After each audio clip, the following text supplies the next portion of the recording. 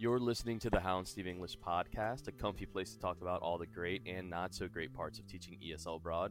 I'm Steve, and today we're going to talk to Jack Glowacki, an ESL teacher who started in 2001, and he's currently the CEO of Shane English South Korea and the man behind Living Korea and Crypto Father YouTube channels. Stay tuned. Okay, we're really excited to talk to Jack today, but before we do, we got to plug all the plugs in the world. So head to howandsteveenglish.com to get unlimited access to over 1,000 ESL resources. Check it out. It's cool. It's kind of cool, I guess. Anyway, it's fun. All right, Jack, thanks for coming on. So I've been really excited to talk to you for a while just because your YouTube channel is really awesome. I watch it and Hal watches it, and then I showed my wife recently you had a really cool series on your vacation, which is really important to me as an ESL teacher in South Korea. It's kind of hard to find the time to go abroad. Can you tell me a bit about that channel and what you've been doing kind of day to day? Yeah, sure. So the channel is the birth child of something that I've been planning on doing for a very long time. And it just so happened that the last year's surge in cryptocurrencies is basically what kind of prompted me to start it. So my initial channel name was Crypto Father, which is to this day confusing, and it created a trap for the channel on YouTube, because I can't really get away from it now because I've had the channel under the name for so long. But so my initial videos were around the topic of cryptocurrencies, which slowly over time I realized was not really something that I wanted to pursue, because I've been living in Korea, since 2005 really. My wife and I left for a couple of years right after we got married, and then we came back in 2010, and so I've been living in Korea ever since. And with time, looking back in my life here, I realized that I've done so much. There are so many things that I've done, so many adventures, and I kind of thought I wanted to start, recording that. And so I moved away from the cryptocurrency world, the very minuscule cryptocurrency world that I had going on the channel, and I started making videos about South Korea because I thought that would be a lot more fun, a lot more interesting, I figured, why not? I thought it would be a good thing to do, to show my family, because I don't really stay in touch with my family all that much, unfortunately. Life keeps me busy, and I thought this would be a good way of kind of sharing my life with my family in Canada and my friends, as well as maybe building something of a memory track for my children here. Yeah, I know I planned to talk to you about how you became an ESL teacher first, but I love that YouTube channel. And everything you just said is basically what I've talked to my wife about. I'm just like, look at these videos that Jack's making. My parents don't get to see our kids that often. Yeah. It's really important to me to kind of catch these memories, all these awesome moments that we have as a family. And I think maybe you've got a really interesting niche there of, the husbands and the wives who are expats who end up living abroad, and I think it's so interesting to see somebody else live that life, and you can really empathize so much with it. Yeah, and it's not always an easy life. I don't know, Steve, is your wife Korean as well? Yeah, she's Korean. Okay. So we probably go through a lot of the same situations, life experiences on to some degree. And it's I don't know if it's the cultural barriers that people struggle with, or it's just the gender differences, but yeah, they're always fun. Yeah, exactly. Speaking politely now, yeah. Our wives might be watching this, so yeah, I think it's really cool. So I guess to get back on track, I'd love to know, were you an ESL teacher at home, or did you always want to be an ESL teacher? How did you get involved in ESL teaching? So basically, I kind of stumbled into it in a similar way that you and Hal did, it seems. I've listened to your last podcast, and you guys talked about it a little bit, and it seems that we have a similar background in that. I started teaching ESL in 2001, I believe, or so, while at university, and while I was doing I was in my third year. I was in Vancouver, British Columbia, and I picked up ESL teaching as a part-time job, and I was doing that for a year to a couple of students. So that was in 2001, I believe.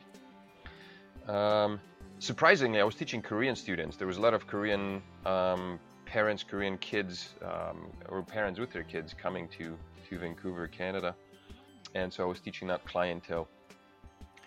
Wow. And then upon graduation, I started, well, the last year of my undergrad studies, I started looking at traveling to Japan, because that was the thing to do. A lot of people were talking about it, you know, was one way of paying off your student loans and a good way to travel.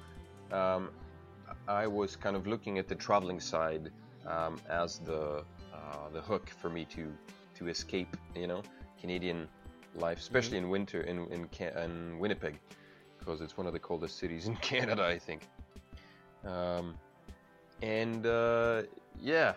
Japan was kind of a fantasy of mine. Visiting Japan was a fantasy of mine for a long time, so all these aspects kind of came together, and I got to push finally with a friend. We made the move, and that was in 2004. So I did a year in Japan, in Tokyo. Very good, very interesting year. And then after that, I moved to South Korea in 2005. Wow. So that's a really interesting route to go. I want to ask you about, you know, teaching in Japan and the lifestyle and the teachers groups over there. But before I do, I'd like to ask you about that big transition or the big decision to go abroad, because I think everybody plans to do 1 or 2 years. But what interests me is, you know, long-term expats. Right. What did you think before you left? How did you view this new adventure of yours? My personality kind of does not allow me for long-term for the setting of long-term goals. So I never really do things, you know, with like a prolonged goal in mind, thinking I'll be there for 2 years. So when I was leaving for Japan, it was more of I'm going to Japan and I don't know what's going to happen next kind of deal. Like I said, I left with a friend. I went with a friend, and that basically was the push. Because I think if I was by myself, it would have taken a little bit longer for me to leave Canada. But yeah, the goal was to go travel, visit Japan, and in order to do that, you need an income, and the quickest way to find a job in Japan was to teach English, because graduating with a undergrad psychology degree, I think Hal has the exact same background, right? Yeah, he does. Yeah, it's kind of hard to do with that, anything with that, unless you have an MA, at least in psychology. So so I really didn't have any long-term goals in mind. I wanted to go to Japan. I guess I was planning on staying in Japan for a lot longer, but like I said, life kind of, takes me left and right, and I kind of go along with it. What was it like, the flight over there, and then maybe the first week or the first month of living in a completely different country? Not even, going to a foreign country, going to a non-Western country. I think that's really shocking, or maybe very interesting for people. Yeah, it was. Actually, the first 24 hours I was kind of in a dream state. There was jet lag. There was the fact that I hadn't slept for, a prolonged period of time. I'm not a very good sleeper on the planes or trains or whatever. So, the flight is about 10 hours, I think, from Canada to Tokyo. And by the time I arrived, I must have been awake for probably like a good 18 hours or a little bit less. And then we arrived somewhere early in the day, which meant that if I had gone to sleep then, well, first of all, we didn't have any accommodations arranged. Or we did, but we had to find it. Nonetheless, we arrived early in the day, and so as a result, I wanted to push through the day, and go to sleep at a decent hour in the evening, which means that I was up for over 24 hours. So by the time evening came, I think around 6 o'clock, I was literally, I felt like somebody hit me over the head, and I was just kind of stumbling through the cities of Tokyo, dazed and confused. When the evening rolled around, we stayed in a ryokan first night, which is like a traditional Japanese guest house, I guess, or a hotel. And the ryokans are made in a traditional Japanese way, in which the doors are made of like the rice paper and wood. So any and all sounds that occur outside of the room, it's almost like, it's right next to you. And so my whole night experience was just like on the verge of delusional strangeness. It was just the most bizarre evening. I had hallucinations. I thought there was somebody in our room. There was nobody there. But so yeah, the first day was quite strange. And then when you get to Japan as an ESL teacher, or if that's your goal, for the most part, you need to find a job once you're there. Like Korea has this thing where you can apply for a job from abroad, and then you come here and you're basically heading straight for your employers for your accommodations. Whereas Japan, for the most part, I don't know if there are any companies that actually do hire, or ESL companies or schools that hire people abroad, but for the most part, you get to Japan and then it takes about 3 weeks to find a job. So prior to leaving Canada, wow. I read through The Lonely Planet, and basically that's what they said. It's going to take you about 3 weeks to secure a job. 3 weeks or 3 months? Oh geez, I don't remember now. Could I ask you about that really quickly? That's really interesting. So that's even scarier. So you didn't secure a contract, you didn't have any discussions with recruiters before you arrived in Japan. You literally decided that I want to teach in Japan, and I guess I'll have to figure it out when I get there. Yeah, basically. Wow, that's incredible. Yeah, and so the statistics said it'll take you a certain amount of time to secure your job. I guess it's about 3 months, possibly. I can't remember exactly. Anyway, I basically fell into the rubric of the expectations. I applied, every day I would apply for jobs. There was a lot of advertisements, so I applied here and there and everywhere. Finally, I got an interview. Japan holds 2 interviews. There's the introductory interview, and then there's the second kind of welcoming interview. It takes about 3 months for the employers, for the government to process your visa, at which point most employers kind of hire you,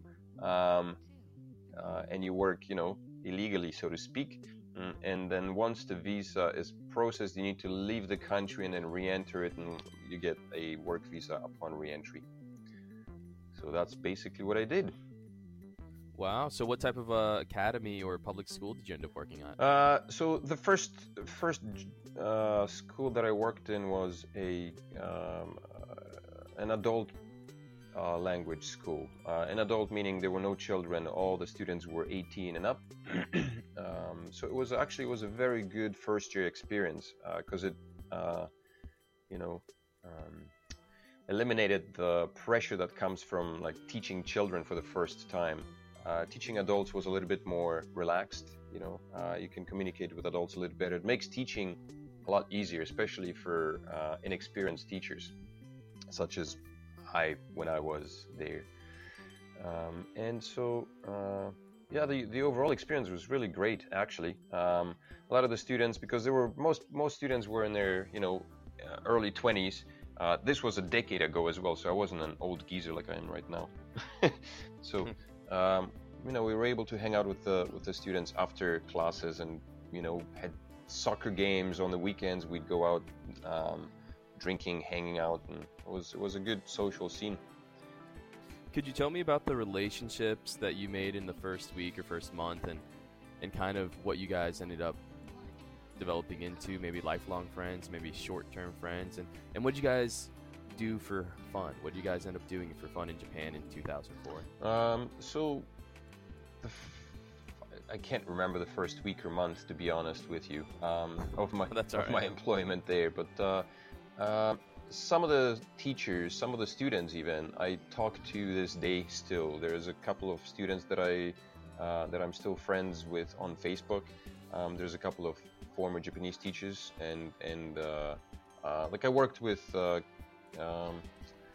Australians and Kiwi, New Zealanders, New Zealanders and one Tasmanian student, Tasmanian teacher. There was a couple of guys from England. So I basically remained in contact with most of the teachers, the foreign teachers, as well as some of the Japanese teachers and a couple of students. So this is like, a decade later, over a decade later, and we're still in touch. I don't know, Japan is a pretty expensive place to live, as you can imagine, especially Tokyo, right? So some of the things that we did with the students were, like I said, we'd hang out, go and play soccer on the weekends, go out drinking, because everybody was, legal drinking age. We'd sometimes book excursions. Tokyo, there's a lot of stuff to do in and around of Tokyo. So we'd just go explore, hop on a train and drive in one direction. It took 3 hours to get to a beach outside of Tokyo. Those are the things we used to do. On a future podcast, if you're gracious enough to come back, I'm going to have you compare Japan to Korea for me, the teaching lifestyle and what life's like in the different academies. Yeah, sure. Schools.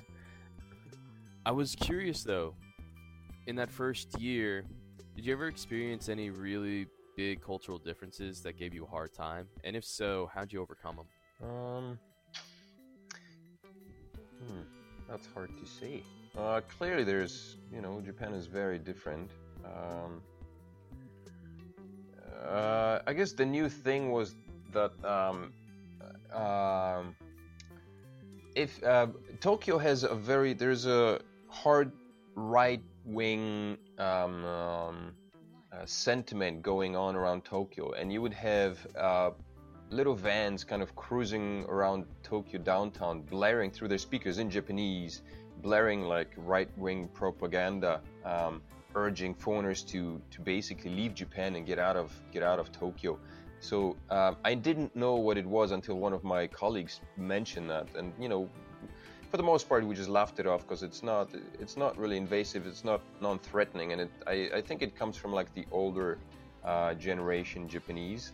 The younger crowd tend to be very, just they're really laid-back people, I guess, in some sense. But there is a very strong working etiquette in Japan, as I think and most of the world can imagine. You will see salarymen kind of stumbling about late at night, drunk, and these are the very same men that go to bed for 5 hours, wake up early in the morning, and then head back to work. So like Tokyo itself is a very interesting city. There are like isolated pockets of the population that have their own niches of doing things. In a busy city, like, I don't know, there's 12 million people living in Tokyo, so it's massive, and some of the busiest intersections. Like, have you ever watched Lost in Translation, the movie? I did many years ago. I can recall bits of it. That movie, I found that movie to be very good in kind of conveying the sentiment that the experience of living in Tokyo. It's got like this strangeness to it, and that's what it feels like to live in Tokyo. There's 12 million people, but when you are in like Shinjuku or Shibuya, and you're crossing one of the iconic intersection it's just a massive intersection, and it's got like 12 different directions in which you can go, and there's just crowds and crowds of people passing, but it's almost like every one of these people lives in their own world, and if you happen to bump into one of them, they'll be startled that there's another person in front of them, So like you live in this kind of ant hive of movement, but every single of these ants lives in their own kind of little world. So it's a very, very bizarre, almost an alienating experience, So that's a major cultural difference, I would say.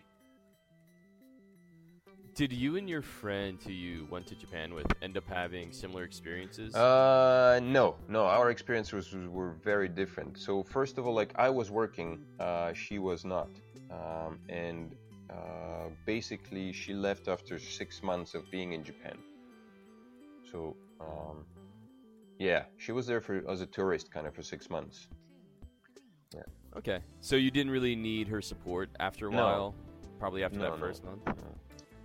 Like we were there for 3 months as tourists, because Canada, upon entry to Japan, you get like an automatic 3 months tourist visa. So that's what we got, and then we left Japan. We went to Thailand, and then renewed our visa for another 3 months upon re-entry. And in some countries you can do that a lot. Like if you're in Thailand, you can hop borders, every 30 days as a Canadian and get a renewed stamp. But because this is Tokyo or Japan, the living costs are a lot more expensive, and the border crossing guys start to get a bit suspicious about how it is that you make your living in Tokyo without working, right? How are you paying for things? So they start getting suspicious, and you can't really leave Japan and re-enter on a tourist visa as readily as you can in Thailand, for example. So how'd that year end up for you? A lot of people end up thinking, oh, I'm definitely going home. It was a great experience, or I'd like to renew for 1 year. But you did something a bit different. So I'm real curious about what you were thinking leading towards the end of that first year in Japan and how that brought you to Korea. There was a lot of things going on in my life, actually, at the end. So life in Tokyo was a bit, towards the end, was a bit stressful. Tokyo is a city that's great. But if you're not careful as a young man, it can eat your life, so to speak. You really have to kind of have a solid head on your shoulders. I did a lot of partying, a lot of drinking in the first year, and so at the end, I left Tokyo for a couple of months. I lived in Paris before the end, and I came back, and I was in Tokyo for another 3 months before actually leaving it. And the last 3 months, I was struggling emotionally with certain things. I was having a hard time finding a job, another full-time job, which was bizarre, because the visa situation in Japan is very different.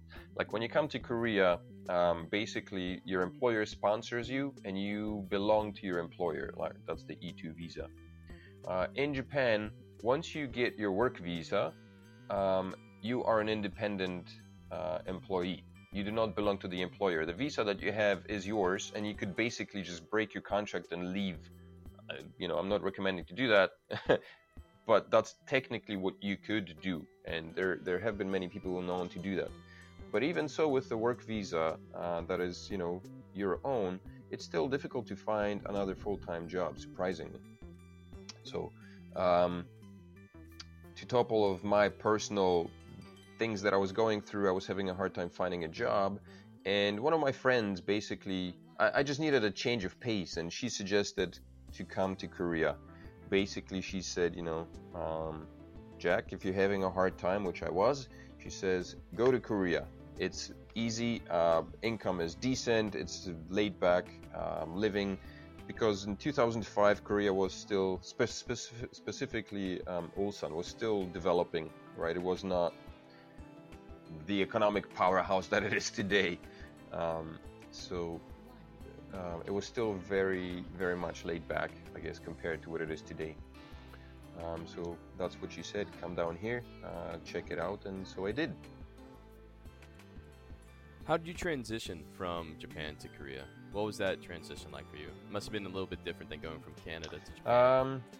Yeah, I guess it was. Like I had that year of living abroad under my belt in an Asian country, because Japan was my first trip to Asia. So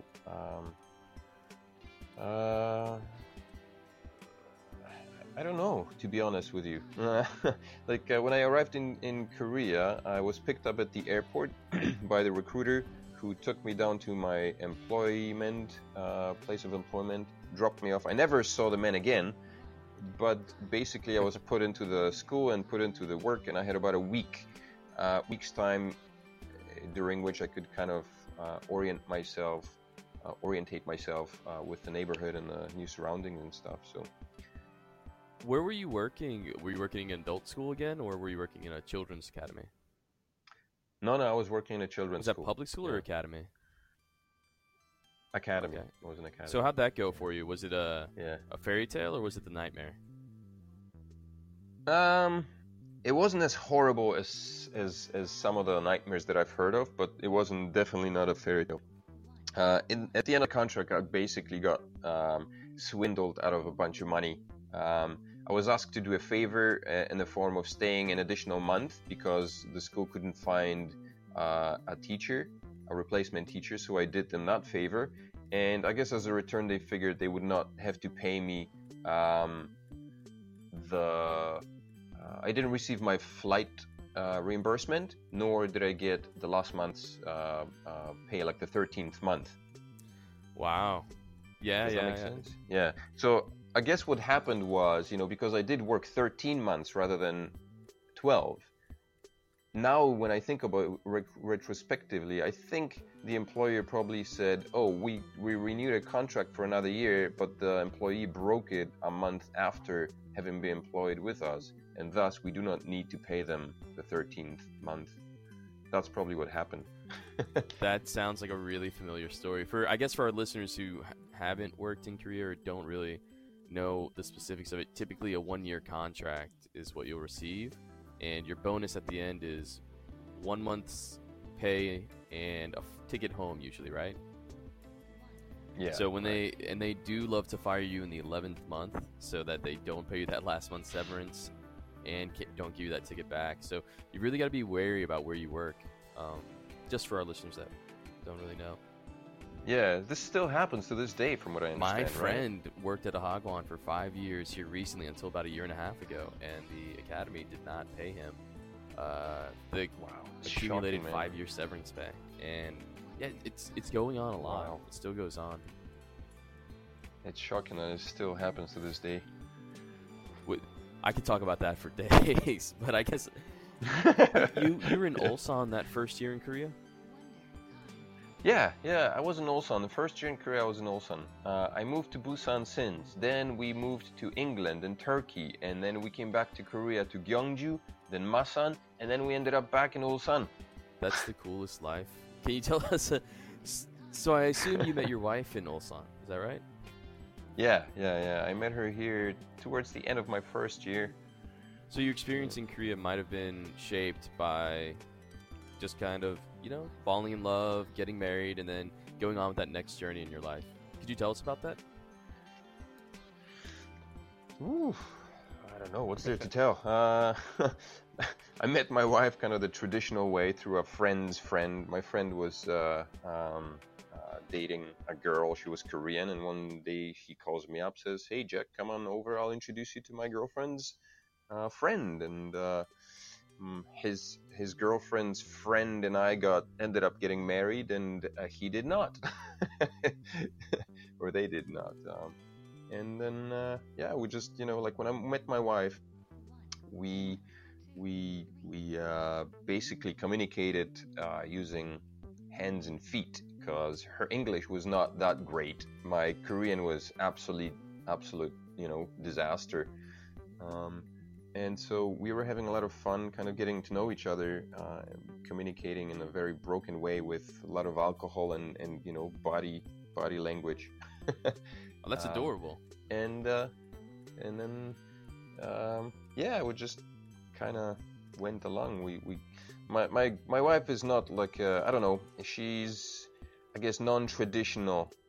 She has a non-traditional Korean background. She moved out of her house quite early. And lived on her own. She had a career or job. I guess she was an interior designer when I met her, and she's been doing that for a few years. And so yeah, our lives kind of aligned. I didn't get to meet her family for a couple of years, I think, after we met. I met her sister, but not actually her parents. So yeah, it was very interesting to meeting my in-laws. They're good people, though, very good people. So during that first year, you met your soon-to-be wife, I suppose? Yeah. And so how long did you stay in Korea together before you moved abroad? 2, 6, 7, 2 years? Yeah, 2 years. And did you guys end up getting married in Korea before you went abroad? Yeah. We got married in Korea, and the goal was basically to leave Korea and never return. We ended up going to Turkey and kind of spending our honeymoon in Antalya, which is on the coast of the Mediterranean Sea. And that was a week there. It was very good. Antalya is a beautiful place, very nice. And then we moved to England, where I started doing my MA in linguistics, and my wife got pregnant, and I have some family in England as well.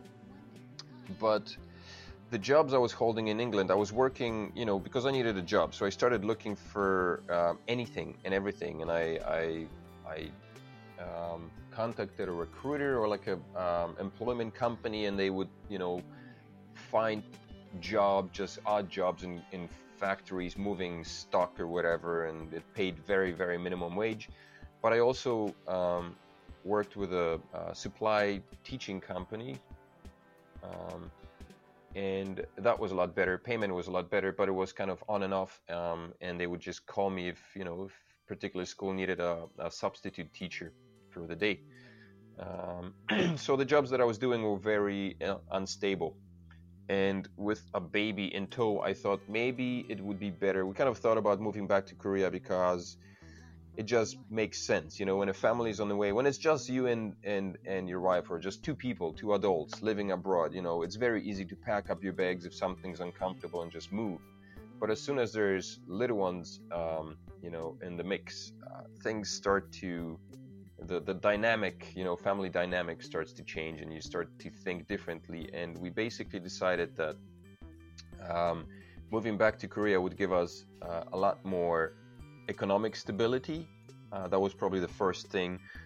Then, we'd have a larger circle of family that would kind of support us. And also, we compared the health care system that's in place in England with that in Korea, and we decided that the Korean one is a lot better, a lot more accessible, and so we moved back. That is a huge part of what I consider whenever I think about moving back to the United States. That healthcare system is so broken. My dad's a doctor, and it's still, I'll have to tell him it's broken. This is horrible. I'm afraid to go there for vacation, just in case I get sick. Yeah. Right. So, did you move back in 2007? No, we moved back in 2010. Okay. And I think we mentioned in the intro that you guys are you're the CEO of Shane English in South Korea. At that point, is that when you began the Shane English franchises?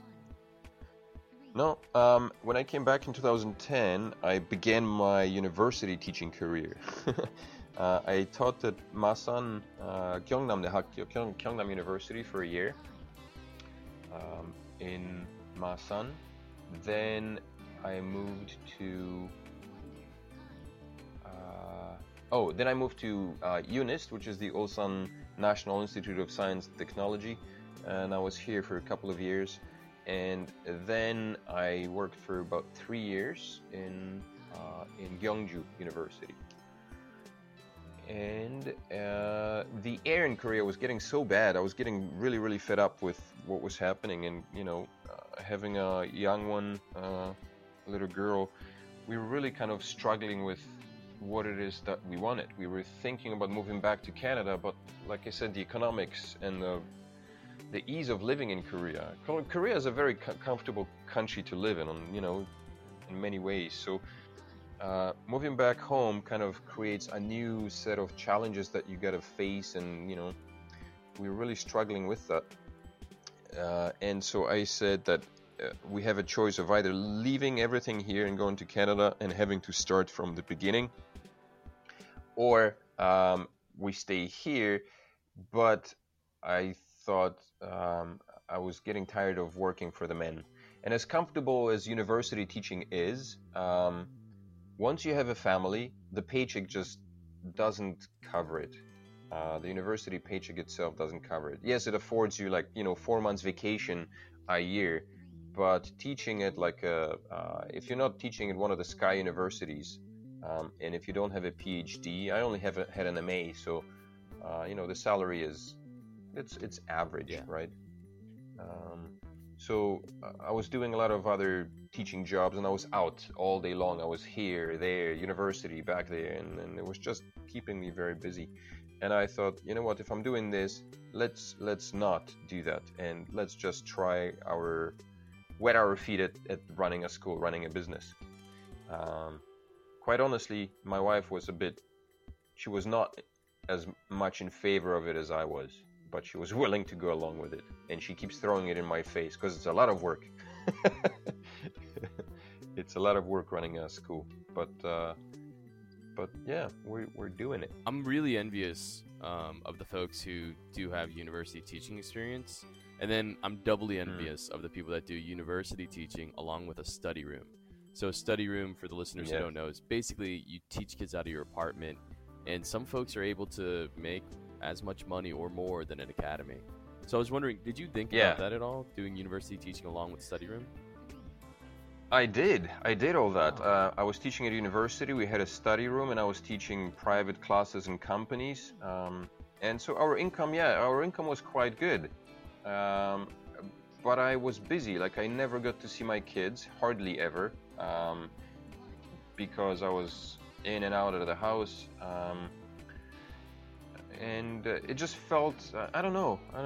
I wanted something different, something more concrete, something less hectic, I guess you could say. How many years did you do the university combination with the study room and privates? About 5, wow, I think. That's 5 such a or long 6. time. Yeah. I've heard that it's definitely exhausting, and especially I'm a kind of new dad, 18-month-old. It's weird how. Congratulations. Congratulations to you. About 8 years too late, but congratulations. It's weird how much regret you have when you're not able to see them. Like, even if it's an hour a day, or like in the morning, 30 minutes, you don't see them at breakfast. You really regret that. Yeah, exactly. Especially when you're a new dad, man. Yeah, I think everybody in your life must appreciate that you changed to a Hagwon. You know, just because you're able to see the family a lot more. Yeah, that's questionable, I guess. Like, you know, at least my kids can, they're here sometimes, so I can see them throughout the day sometimes. But in the end, like, I'm able to start the Hagwon work a little bit later, so I get to see my kids in the morning. I take them to their respective, you know, educational institutions, and I set off about my day. But then oftentimes throughout the week in the evening, I get home and they're asleep. Like Mondays, you know, after the podcast, it finishes at 11 o'clock, you know, they're sleeping. So, and there are occasions throughout the week when I teach a little bit longer, usually adult classes. And so I get home and they're either on the way to sleep or already sleeping. So, yeah. Well, you're killing it. Again, to mention your YouTube channel, I see that and I'm like, I gotta come home and put my shoes on after work and go outside with my daughter because we need to go take advantage of time while we have it. Absolutely, man. Absolutely. Like, I didn't start the YouTube channel until this year. So prior to that, I had a lot more time with my children. And the YouTube channel does not really, like, right now, the way my time schedule is, it doesn't really interfere with my time with my kids, because I do it most of the time either with them or when they're in school. So it's not a problem. But yeah, the YouTube channel is great. Like, I've been learning a lot. It's a lot of work. It is a lot of work to grow your YouTube channel. Like, I've been actively uploading content for the past 7, almost 8 months now. I've got about 150 videos. The first 20 of them are, like I said, they were geared towards cryptocurrency, and they're not very good. I keep them right now simply because of the views. The ticker is on there. But it takes a lot of time to promote your channel, to build the to make the content, to edit it, to promote the channel, gaining subscribers and all that stuff. It's kind of a, it's a game, but it is fun in a way, because it's, you're creating something that is hopefully of value to some people. And with time, if you're passionate enough, if you're persistent enough, I guess, you might be able to build something that is, that might allow you to do it more on a full-time basis. and support your economic needs as well, if you're lucky enough. But the process itself, it's a lot of fun. Like, I'm learning a lot of things. I've learned a lot of editing skills, some, I don't know, podcasting. Like, I was never able to sit down and just chat away for an hour non-stop. So that's another skill that you're learning, I guess. Is you're running a podcast, you know what it's like, right? You're trying to keep people entertained for 30 minutes to an hour, and it's not always easy to come up with stuff to say. That's why we got you on, because it is difficult to do. So we'll bring on more interesting people. Yeah, I'm really struck. I definitely remember there was a guy. I was never really into the YouTube platform. I never really liked watching YouTube videos. In my past, actually, before we began Hound Steve English or owning Hagwons, I had a big geek blog. It was right before the Marvel movies took off in about 2012 and 2011. And I kind of missed that YouTube train. But I remember through the years, there were people that I liked, usually food YouTubers. And there was some guy, I can't remember, but he did YouTube videos in China. And he had like kind of like a similar tale, I think, to you and a lot of people. Maybe even to me with Hound Steve English. We come abroad, we end up teaching ESL, and you invest in your passions. Sometimes you pick up a hobby like YouTube. And I remember he was making really quality content about traveling around China and eating really cool Chinese food. And for 2 or 3 years, he had at most like a few hundred or a few thousand subscribers. And then suddenly, 6 months, a random 6-month gap existed. And at the end of that 6-month gap, he was, at 500,000 subscribers. I think his name was the Food Ranger. So. Oh yeah.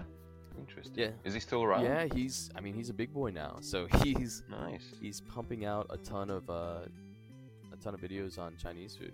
Anyway, when I came across your channel, I was like, this is really interesting stuff. Actually, this is stuff that speaks to me as a dad in Korea or an expat dad abroad teaching ESL. And I was like, this is good. This is gonna find people. Well, thank you, man. I'm glad that you're out there and enjoying it. Yeah, well, now I got to go on vacation. I got paid for vacation because you had a really awesome video of going to Malaysia, right? Yeah, that was a really good trip. It was kind of hectic getting it set up, prepared, but like, I love traveling. My wife's saying, like, we both love traveling. If we could do it full time, and that's what we would do. Unfortunately, life is not that easy. So, yeah, whenever we get a chance, Malaysia was great. We went to Kota Kinabalu for a little bit, close to a week, I guess, maybe, something like that. Very good stay. People in Malaysia, this was our first trip to Malaysia. People there are fantastic. I really like the Malaysian people. And it was a good experience. Very nice to go visit new places. Definitely. I'm going to have to ask you after the show, but I need to figure out how, as an academy owner, we can figure out our vacation schedule, because it's really difficult. The parents expect you to teach pretty much every day except the government holiday. Yeah, it is difficult. I guess as we're winding down here, I just should ask you, do you have anything that you want to tell the listeners, any advice, any really good tidbits that kind of sum up how to embrace this life abroad and be somebody like you who really kind of create a new life and a new lifestyle through it? Man, I don't know. Just take it one day at a time. I think people tend to get overwhelmed. I see it in my wife. I don't know if that's like a gender difference or if it's just my personality. I try to make life as simple as I possibly can. Life is difficult as it is, so find a way to make things simpler, to simplify things, to make things easier for yourself rather than more difficult. And to avoid boredom,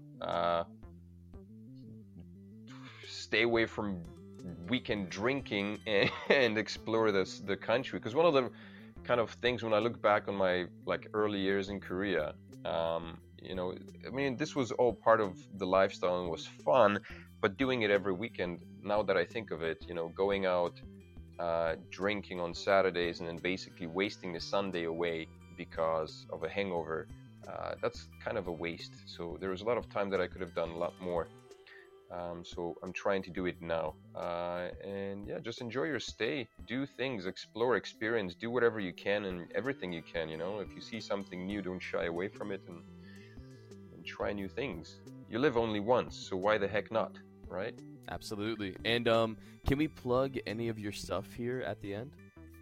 Yeah, go for it. What are we plugging? So I guess if any of our listeners are ESL teachers in Korea and they're considering what to do in their next step, or maybe they want to enter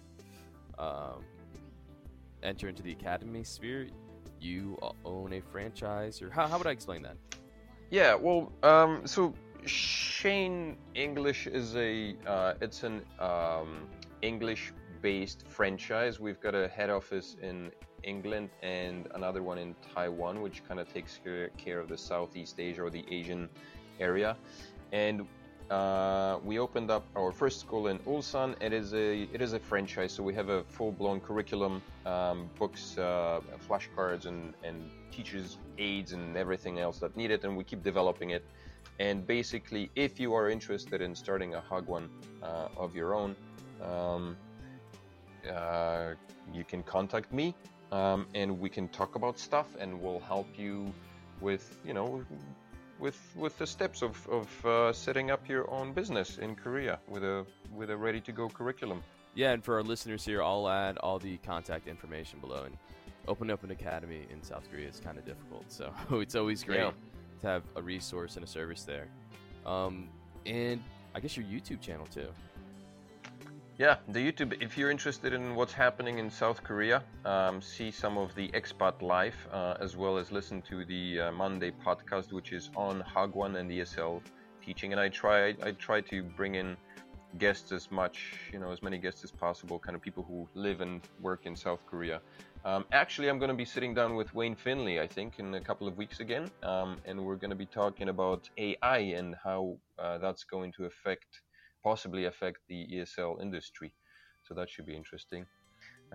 So you can find my channel on YouTube by probably if you just type in Crypto Father, because like I said, the YouTube algorithm is kind of still going through this. I'm trying to change the channel name to just Living in Korea, but if you type in Living Korea Crypto Father, then you should be able to find the channel. All right, well, great. Jack Plawacki, thanks so much for coming on here. Thanks, Steven. All right, and to all our listeners, we'll catch you next time. See ya.